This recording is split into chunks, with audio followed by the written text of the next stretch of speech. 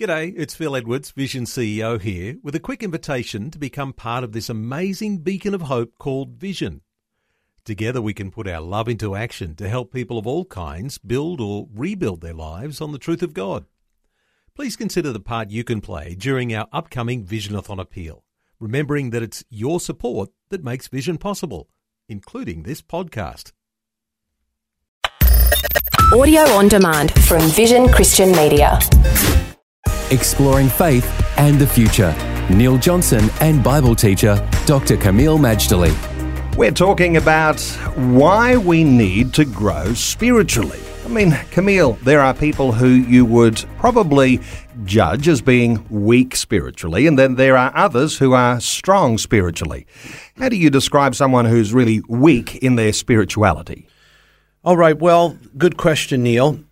Let me refer to Proverbs 18:14. I love the book of Proverbs, and I urge my listeners, if you want to be wise and with all the benefits therein, then read Proverbs every day. Just remember, there's 31 chapters in Proverbs. Most months there's 31 days. So just read the chapter of Proverbs that corresponds to the date of the month. And I'm telling you, it will change your life. Proverbs 18:14 tells us, "The spirit of man will sustain his infirmity, but a wounded spirit who can bear?" Now, can I read that again? Proverbs 18:14. "The spirit of a man will sustain his infirmity, but a wounded spirit who can bear?" I can derive all kinds of meaning from this verse, but one thing seems to be clear.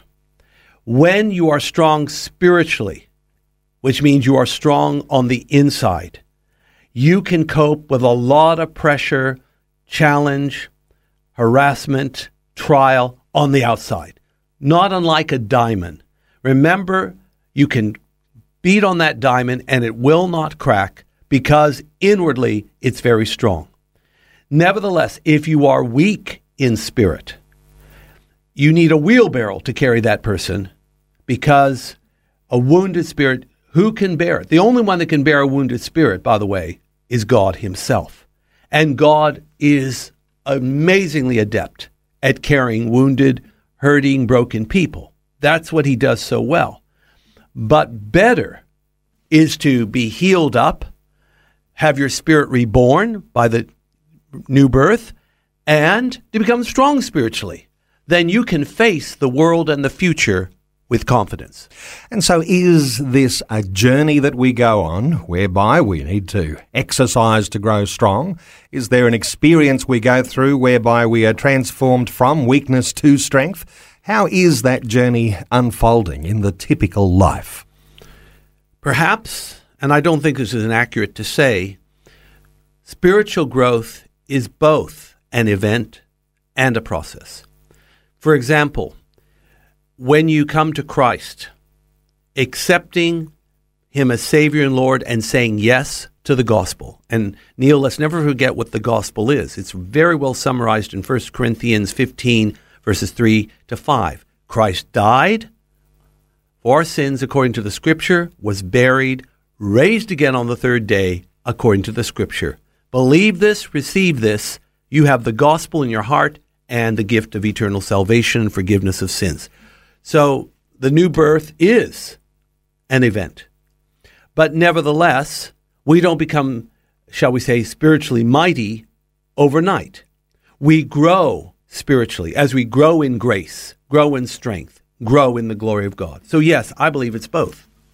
So this journey that we're on, a journey from weakness to strength, is there a time period that you could put on how long that growth might take? If I judged myself today as being weak spiritually, how might I be a strong spiritual person in a measured amount of time? Good question, and I'll offer what I believe is a good answer. You will grow spiritually in the measure that you want to grow spiritually. It's like a hungry person. Depending on how hungry you are, will depend how much you eat, provided there's ample food and drink. Well, in God, let me tell you, there's no shortage of spiritual dynamic.